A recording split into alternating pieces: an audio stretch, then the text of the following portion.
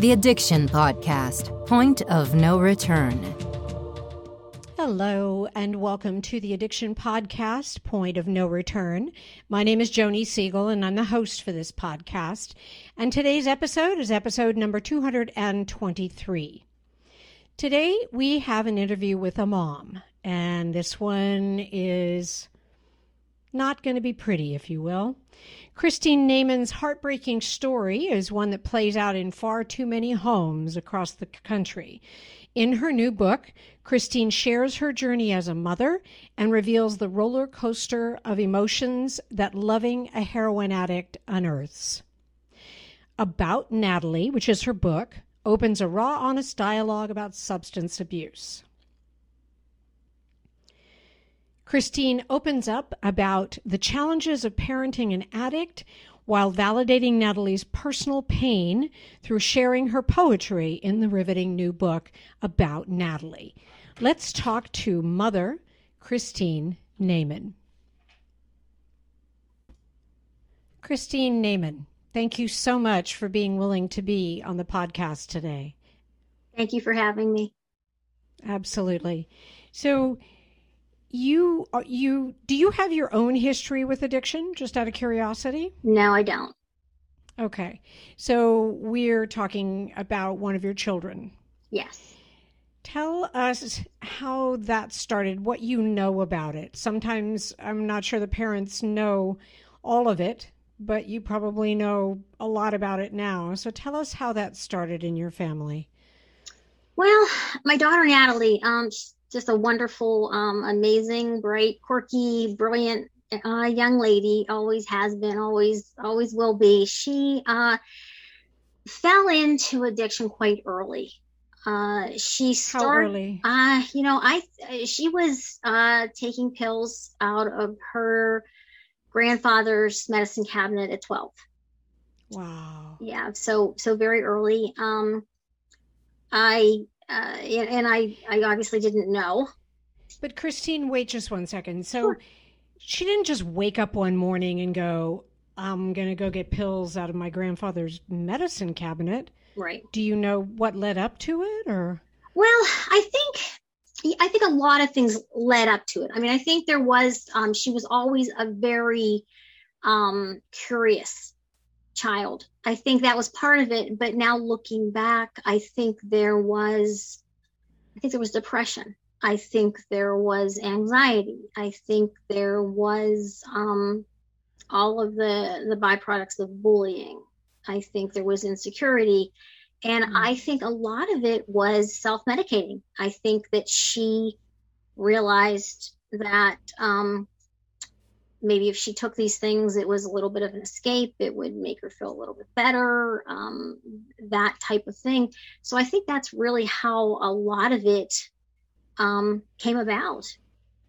Interesting. Did she have any friends that would do it with her or that she was involved with at the time that you, in retrospect, might have suspected? I think throughout the years, I mean, I think she started alone. I think she did start alone. I think that as she progressed, she found undesirable company to do those things with. And then by the time she was doing fentanyl and heroin, I think she was alone again. And that image always kind of breaks my heart, because when she was older and it got to its probably worst part, I remember one day in exasperation saying to her, "Who do you do this with?" And then it just ripped my heart out, because with tears streaming down her face, she screamed back at me, "No one, because no one does this. I'm alone in my room."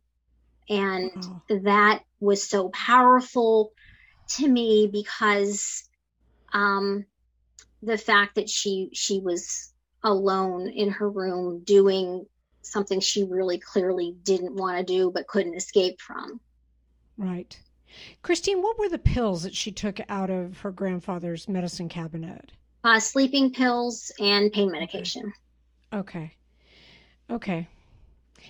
And do you know how quickly she progressed to heroin? Did somebody stop the supply of those pills? Because often that's how people move to heroin. Well, I think that is part of it. Yes. My father had passed away, and when the pills ran out, And I think for a while she got the equivalents off the street, or off other people. But then I think that I think there was the need to feel more, and she just kept upping it. And that's how she progressed. Okay. Do you know how old she was when she started using heroin? I believe 15. Oh. I cannot imagine what it's like for you as a mother to go through this. It breaks my heart to know that you have to go through this. Anyway. So has she gone through rehabs before? She has. Okay. She's done several outpatient rehabs. We've kind of done it all. We've done outpatient. We've done intensive outpatient. We've done inpatient. And we've done so much. I mean, we've done the therapies, the psychiatrists, the psychologists, the addiction specialists. We've done a lot of it. That's for sure. Okay. Were any of them successful at all? Like, what was the longest she stayed clean? Well, I mean, I don't know. In their own way, they were all successful, and that's like something I kind of always want to say. We come from I come from the devastated mom's perspective of all of this, and meeting people that you never dreamed you'd meet, and is seeking the help of people you never thought that you would look for. But I have to say, just as a footnote, I mean, I have never met anybody in my journey, and it's been quite a long one, that wasn't in it for all the right reasons. They've tried. They were all there with the best hearts and with the best skills. I mean, to answer your question, I think everything worked for a little while, type of thing. And you never really know when you think you finally got it licked. Like first time we brought her home from outpatient or inpatient rehab, I thought, this is it. I mean, we're driving home in the car, and it was just magical. We stopped for dinner, and it was just such hope. And she was talking with such plans, and we were talking with such great plans. And then 11 days later, she relapsed. Okay. But then more recently, she went to rehab, and she's doing well. She has been clean for about a year. Wow. And yeah, I know, which is a huge accomplishment. I'm just more proud of her every single day, because it's not easy. But we're having a little bit of success here. That's amazing, though. A year is huge. It is. Do you know? I mean, we've had people on the podcast that have not been clean and sober much longer than that. Mm-hmm. How old is she now, Christine? She's 24. Okay, so you've basically been dealing with this for 12 years. Yes. Wow. I'm sorry. Thank you. Thank you. Thank you. Wow. I spent a few of those years in the dark, shamefully. But yes, when it finally came to light, we've been dealing with it a long time. You are listening to the Addiction Podcast, Point of No Return. For more information on the podcast, or to reach out if you have a story you would like to share with us, go to our Facebook page by the same name, or you can email us at theaddictionpodcast@yahoo.com, or go to our website, theaddictionpodcast.com, or call us at 727-314-7080. And please remember to subscribe to our podcast wherever you listen to podcasts, and give us a 5-star review. Sometimes the hardest thing about getting someone into recovery is getting them to agree to treatment. Bobby Newman, a certified drug counselor with 30 years experience and an over 85% success rate as an interventionist, has created a series of 12 videos that you can use right now to learn every step to get your loved one to agree to treatment. Call 1-833-918-0008 today and say the word podcast to get a 10% discount. Or go to newmaninterventions.com and type in the word podcast for a 10% discount. This service comes with a free 1-hour consultation with Bobby. Well, and I appreciate you being willing to talk to us today because we've talked about this many times on the podcast. I think the first thing that happens with a parent, I know it would happen with me if one of my boys became addicted. My first thought would be, what did I do wrong? Right. I know that would be where I would go. Mm-hmm. And I think that what happens then, though, is that I think not you, but I think a person tends to then, keep everything inside rather than seeking help because you don't want your neighbor to know that your kid's addicted. You don't want them to think you're a bad mom, And so I think and we've had other moms on the podcast, but I think when a mom such as yourself is willing to, talk about it, you wrote a book about it, and I definitely want to hear about that. I just think that's huge because it's not easy. In the same way that it's not easy for the addict to ask for help, it's not easy for the loved ones to ask for help and be open about it as well. And I applaud you for doing that. Oh, thank you. Thank you. You're welcome. I started off I started off in denial. You just shamefully, you've got that preconceived notion of what an addict is, of what an addict's family is. And then, when it is first coming to light that your child's an addict, I think it's instantly natural to say, oh my goodness, not my daughter. No, of course not. We're not that type of people. We're not, all of that. And then when I was done saying not her, then, I turned it on myself. Oh, but not me, because I'm not that mom. She's not that girl. I'm not that mom. I know you don't understand. I make meatloaves from scratch, and, she went to Catholic school, and no, this isn't us. And then, like you spoke about, then there's the shame, and then there's the embarrassment, and you go through that. We'll fix this very quietly inside our own house. We'll, bandage it all up, and no one will ever know, and it'll be fine, and we'll just never speak of it again. And then, of course, that doesn't work, and that's not how it happens.